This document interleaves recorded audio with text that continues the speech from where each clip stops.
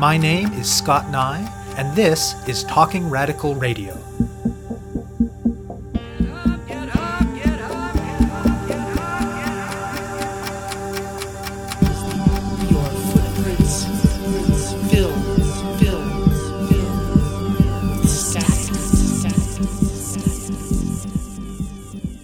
We talk about industrial food system. The problem with that type of agriculture is that it tends to deplete the soil. It also caused a lot of farmers to go into debt because of the cost of these seeds and inputs.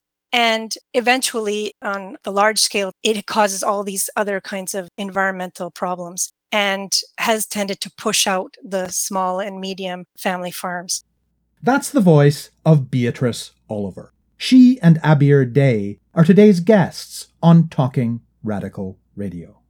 This show brings you grassroots voices from across Canada. We give you the chance to hear many different people who are involved in many different struggles, talk about what they're doing, how they're doing it, and why they're doing it, in the belief that such listening can strengthen all of our efforts to change the world. Despite the fact that most of us are completely dependent for our survival on the network of farmers, processors, wholesalers, and retailers that comprise the food system, we mostly do not know much about how it works or really pay it much attention. As consumers, rising food costs are detrimentally impacting more and more of us, and occasional stories, like for example Canada's big bread price-fixing scandal of 2018, make waves in the mainstream media, but most of the nuts and bolts of how it all works remain obscure. As today's interview participants discuss, most of our food system is what sometimes gets described as industrial agriculture. It tends to favor large-scale production, heavy use of synthetic inputs like pesticides and chemical fertilizers, and a powerful role for large corporations. And it works this way, at least in part, because of regulatory frameworks and government practices that favor this kind of approach. There are a lot of complexities to that, but in Canada, it includes ways that seeds and plant varieties are regulated that make it more difficult for farmers who are committed to other visions of how our food system might work. Today's guests work for an organization called Seed Change. Originally known as USC Canada, it was founded in 1945 and has played a number of quite different roles over the decades. These days, according to Oliver, it is, quote, really focused on food and agriculture, particularly agroecology and food sovereignty, end quote. Oliver is Seed Change's Director of International Programs, and Day directs the organization's Canadian field program, which is called the Bauta Family Initiative on Canadian Seed Security. In its work, Seed Change centers what today's guests variously describe as agroecology or ecological farming, or a range of other terms capturing deliberately ecological approaches to growing food. And while it does not reject farming that happens on a larger scale, it also often centers small-scale farmers, especially Indigenous farmers in the Global South, as well as local resources and local knowledge. And as the organization's name suggests, seeds are a big part of its work. In its international work, Seed Change is active in around a dozen countries. The details vary, but much of that work involves partnering with local organizations, particularly rural and Indigenous organizations. Much of it includes providing technical and financial supports, and working with partners as they strive to strengthen ecological farming, farmers' rights, including a growing emphasis on women's rights, and community organizing. This includes things like developing local collective institutions like seed banks that can play a crucial role in community seed security and in conserving and developing varieties of food crops that are adapted to local conditions. They also support policy advocacy work, particularly in the face of regulatory regimes that favor multinational corporations and prohibit farmers from saving, sharing, or trading seeds, with the aim of moving towards greater support for the rights of small farmers and for ecological approaches, and recognition of the importance of locally developed and produced seed. The work in Canada is more recent in its origins and is happening in a much different context, but in many ways, it's similar.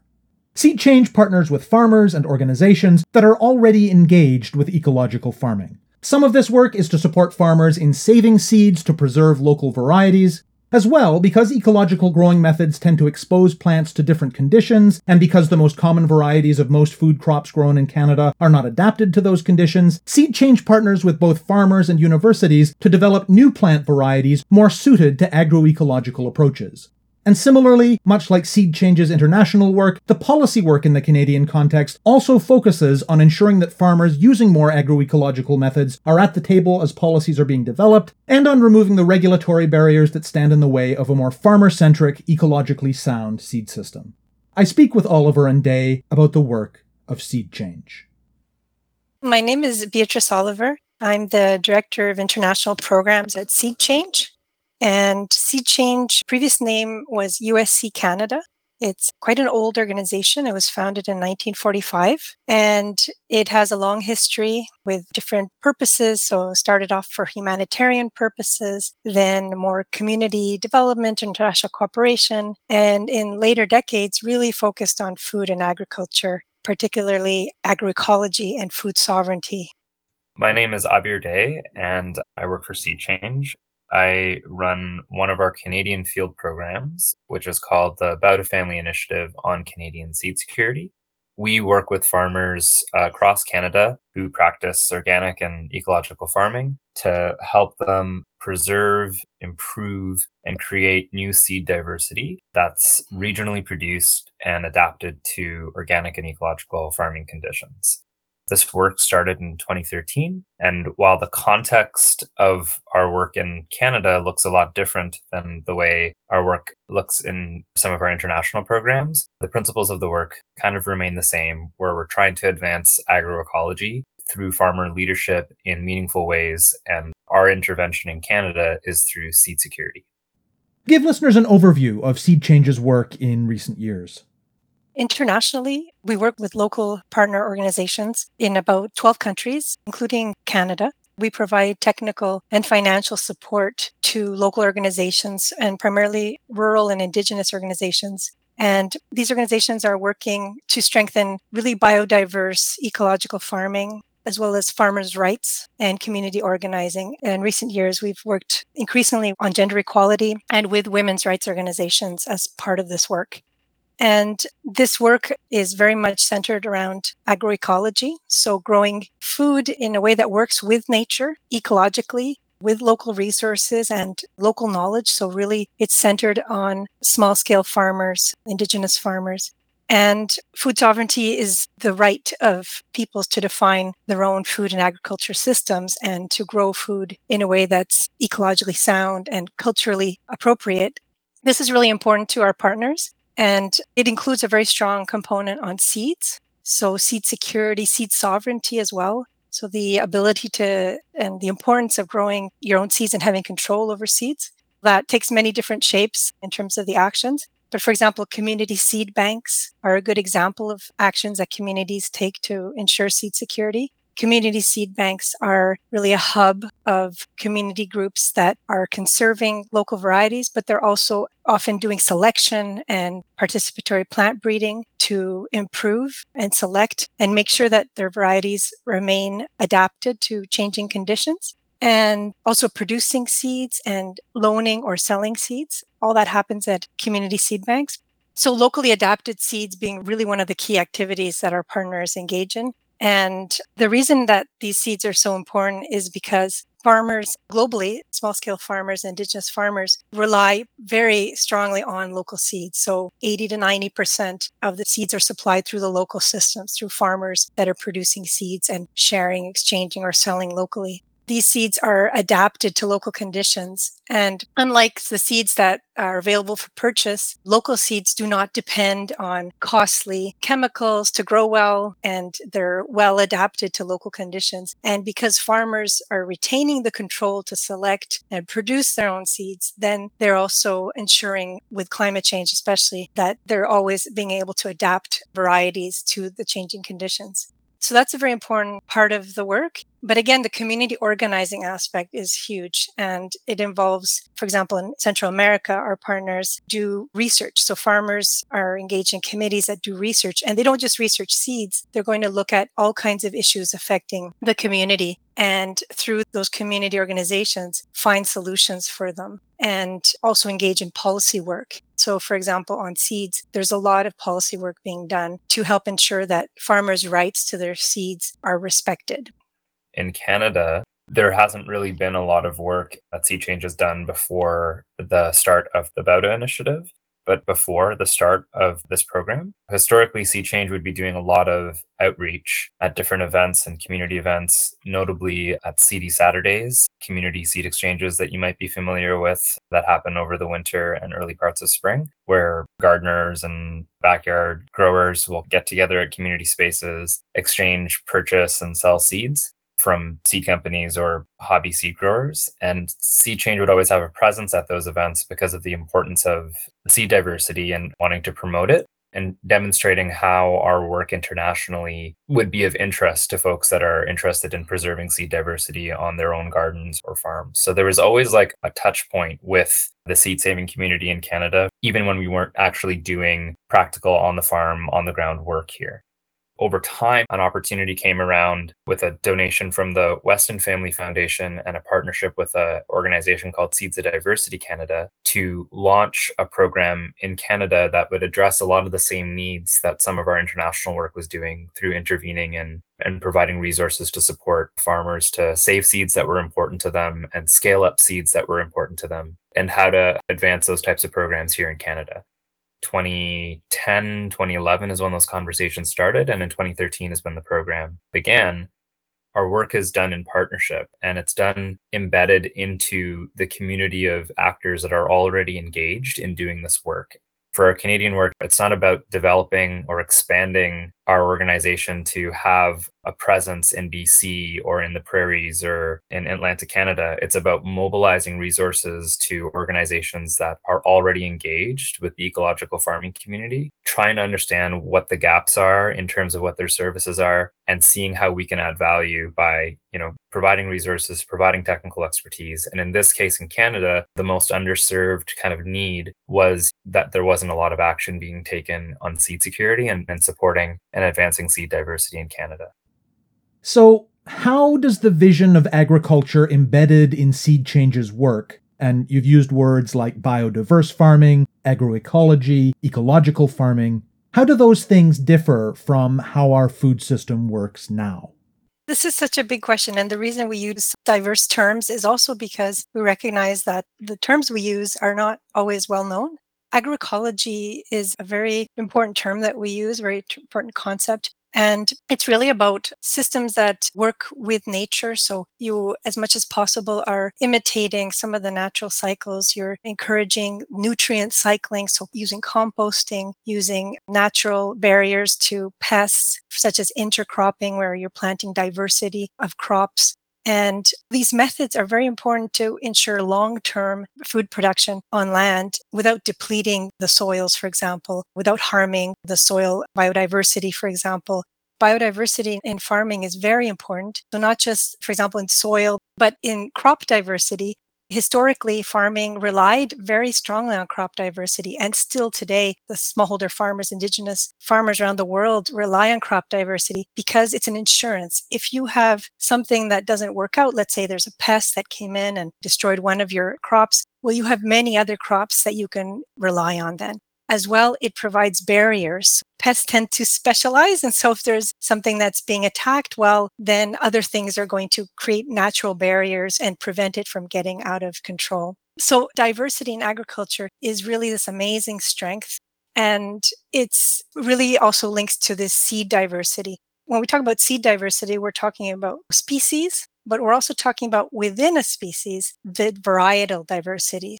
And so all that incredible diversity is what makes diets very rich, but it's also what permits farms to be very, very protected and productive as well. And so that diversity is really key to agroecology.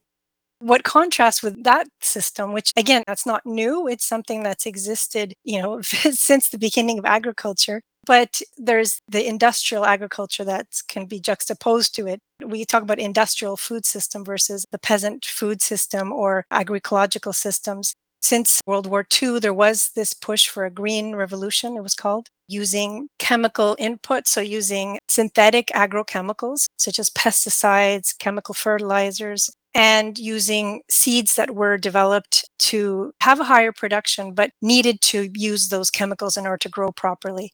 And so that became kind of the new model for agricultural development that was promoted by many governments and research centers. The problem with that type of agriculture is that it tends to deplete the soil. It also caused a lot of farmers to go into debt because of the cost of these seeds and inputs. And eventually, on a large scale, it causes all these other kinds of environmental problems and has tended to push out the small and medium family farms.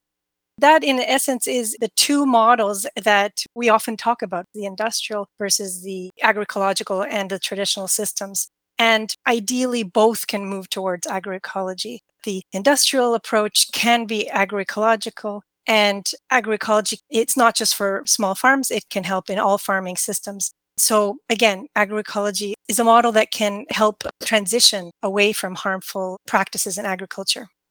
We believe that farming in ways that are consistent with agroecological principles can mitigate a lot of and help farmers adapt to a lot of the social and ecological challenges that they're facing, whether it's climate change mitigation or adaptation or loss in seed diversity or just kind of reducing the amount of environmental pollutants that come through large scale industrial agriculture. The farmers that we work with believe that growing food in a way that builds healthy soil, uses diversified cropping system, reduces the need for synthetic nutrient inputs or nitrogen-based fertilizer, which is an enormous contributor to greenhouse gas emissions, food that doesn't require the use of heavy amounts of pesticides, fungicides, herbicides.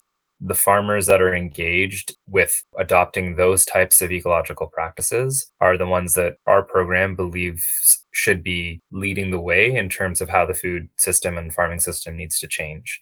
There's the ecological, practical changes that would need to happen, but then there's also a very strong social and political one that values farmers' rights, access to seed, the well-being of communities, providing food sovereignty, so not just food security so that we have enough calories in our diet, but to provide meaningful food for communities that speak to cultural restoration and cultural importance as well. All of that is tied into agroecology. We would argue that it's missing from the way in which we view our food system today, that it's not necessarily supported these types of practices, practice with ecology at the forefront, with well-being at the forefront, with food sovereignty at the forefront. That's why we value agroecology, and we feel that a lot of those elements are missing in the industrial food system that is still dominant today. And our entry point is to work with the farmers that are already engaged in those practices. And then by supporting them, we can hopefully make it easier for other farmers and other actors and stakeholders in the food system to transition towards that movement. What else does Seed Change do to push this vision of agriculture forward?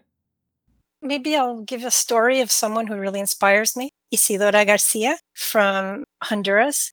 Isidora is a Lenca woman who's had this incredible life of leadership and really supporting her community, especially women in her community. Her and her husband moved to a community in a hillside looking for land. So in Latin America, for example, land inequality is very much rooted in the colonial history of land dispossession of indigenous peoples. So that is really one of these enormous pressures that farmers face, not having access to their land. So they went to this hillside community where they set up their farm, and they didn't have the right seeds for that environment. It was quite high in altitude and also very, very steep land to farm on. But they started to just increase diversity on their farm, working with neighbors. And they worked with our local partner organization, FIPA. It's the Honduran Foundation for Participatory Research with Farmers. And FIPA helped bring some diversity. So they were working already with seeds and community seed banks, and also looking at the land and how to farm on very sloped land.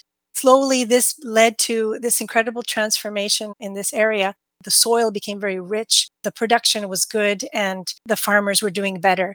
And then Isidora and her neighbors in their farmer research committee, they created a farmer research committee. They created a community seed bank and started storing the diversity and sharing it with other farmers and then multiplying seeds. So this became, again, this hub, these community seed banks becoming a really important center for sharing this diversity. And of course, she was teaching all throughout and going to other communities and helping other groups start community seed banks and start farmers groups. And as well as involved in the policy work. These farmer research committees have a national association which helps defend farmers' rights at a national level.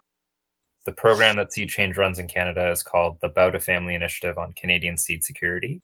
The mission of that work is to build resilient seed systems in Canada to increase the quality, quantity, and diversity of seed that is available for organic and ecological farmers in the country. So the focus of our work is very, very, very specific in that we're trying to address the issues of seed security and seed diversity for organic and ecological farmers in the country. And the reason that that's important is that for seed in Canada, if we were to split it up for the major agricultural sectors in vegetables and in grains, virtually all of Canada's vegetable seed is bred elsewhere. It's developed and produced elsewhere, and then it's imported into Canada. And it's sold by Canadian companies, but it's not being produced or bred for the diversity of Canada's geographic regions. And, the majority of it's not being bred for organic farming conditions. And on the grain side of things, we have a really strong public plant breeding program in Canada for our major grain crops, but not a very strong organic grain breeding program for many of our major field crops like wheat, oats, rye, and barley. And why this is problematic for farmers is that as more farmers are trying to adopt more ecological farming practices, and as organic farmers and ecological farmers are trying to continue to farm every year, they need good quality seeds that are adapted to the types of farming conditions that they're trying to sustain. And there's not that level of supply that's available, and that's not being produced here in this country. So our main intervention is to see if we can, one, identify what varieties of food crops need to be preserved here in Canada that are important for Canadian farmers, and then how we can create new varieties of field crops and vegetables that can do well in organic and regional farming conditions. Go into a bit more detail about the organizing and advocacy aspects of the work that you do and support, and maybe draw together the connections between the international and Canadian sides of the work in those areas. The programs are very similar, especially in terms of connections on seed, participatory plant breeding, what Abir was just mentioning about work with seed selection and breeding. Our partners work very similarly, and we've inspired each other. So the work that Seed Change does is very much inspired by the work of organizations in the Global South that have been working on participatory plant breeding for decades. And it's very much a farmer-led process. That's really key to all the policy interventions as well, that farmers need to be at the table. They need to be the ones that are leading the discussions on seed policies. They are the most affected. And in terms of the partners we work with, the communities rely so much on the farmer seed systems, and they require that the state seed systems support and recognize what they do. In most cases, I would say in the countries where we have partners, farmers' rights are not recognized or supported in seed laws. On the contrary, the seed laws are restrictive. So farmers' rights to freely save, exchange, and sell their seeds is often limited. For example, in Honduras, where Isidora Garcia lives, if farmers want to sell seeds, that is not allowed by law because you are only allowed to sell seeds that have gone through a certain process of certification. However, the farmers are producing very high quality seed and they're actually certifying it themselves. So what they would like is recognition of that. And they have managed in recent years for the government to support certain initiatives where they're looking at allowing farmers to do local certification, but it's really in early stages. But this is the result of many years of the farmers' organizations and our partner FIPA really advocating with government to say, farmers are producing quality seed and they're working with varieties that farmers want because they're adapted to local conditions, for example, for hillside farmers. What I want to echo is two key pieces that are very strong parallels between the international work and Canada. The first is farmer leadership and making sure that farmers have a seat at policy tables where these decisions are being made, because I think that is at the core, the most important element of any of our policy work is that how do we mobilize those that are most impacted to lead the change? The existing regulatory barriers that exist internationally and here can have a consequence of inhibiting the development and the production of certain varieties of crops that would be suitable for farmers that want to practice organic and agroecological farming. So we work with growers to figure out what are the strategies to remove those regulatory barriers and promote policies that help farmers and plant breeders overcome them. prioritizing farmer-led solutions are the kind of ways to do this, and to understand what the constraints, needs, and ways of doing things of farmer plant breeders, which is a lot different than institutionalized plant breeders, and what their needs are to create policies that contribute to increasing seed diversity and developing better tools for climate resilient farming systems. So I think at a high level, those parallels, ensuring farmer leadership and removing the barriers that exist to help advance farmer-led seed systems are the ways in which our international and Canadian work align very, very strongly. At a global level, farmers' rights to save and exchange and sell their seeds are being infringed on. This is a trend that is led by the work of the large seed and agrochemical companies. And it is linked to intellectual property rights on seeds, so either patents or plant variety protections. There are different processes that companies use to ensure that farmers will always have to buy seeds from them rather than being able to save them themselves and give them to neighbors, for example. And unfortunately, a lot of the seed laws around the world do not reflect the need for farmers to have these rights recognized. Many countries have seed laws that are quite good, but globally the trend is to have more restrictive laws on farmers' rights on their seeds. And that's really worrying. And it affects in Canada as well. Certainly the example I was giving from Honduras, there are restrictive seed laws there. And farmers have been doing this incredible service for humanity by preserving seeds, by having crop diversity, and by adapting it in their fields. And to not recognize that role, to not have farmers at the table deciding the policies is really not right. We need to protect farmers' rights to save seed. And there's so much energy being put into globally how to cater to the needs of large multinational seed companies that already have such enormous market share on seed varieties through intellectual property rights, as opposed to trying to figure out how to preserve the widest amount of seed diversity possible for the public good. And through empowering farmers and mobilizing farmers to develop varieties that work on their farms, work on organic and ecological farms, what we're trying to support is also that farmers have agency in the variety development process, and that they can choose how seed should be distributed for the benefit of their communities and the communities that support them. You have been listening to my interview with Beatrice Oliver and Abir Day of Seed Change. To find out more about the organization's work, go to weseedchange.org. To find out more about Talking Radical Radio, the guests, the theme music, and the ways that you can listen, go to talkingradical.ca and click on the link for the radio show. On the site, you can sign up for email updates or follow us on Facebook, Twitter, iTunes, SoundCloud, and other platforms. I'm Scott Nye, a writer and media producer based in Hamilton, Ontario, and the author of 2 books of Canadian history told through the stories of activists, published by Fernwood Publishing. Thank you very much for listening, and I hope you tune in again next week.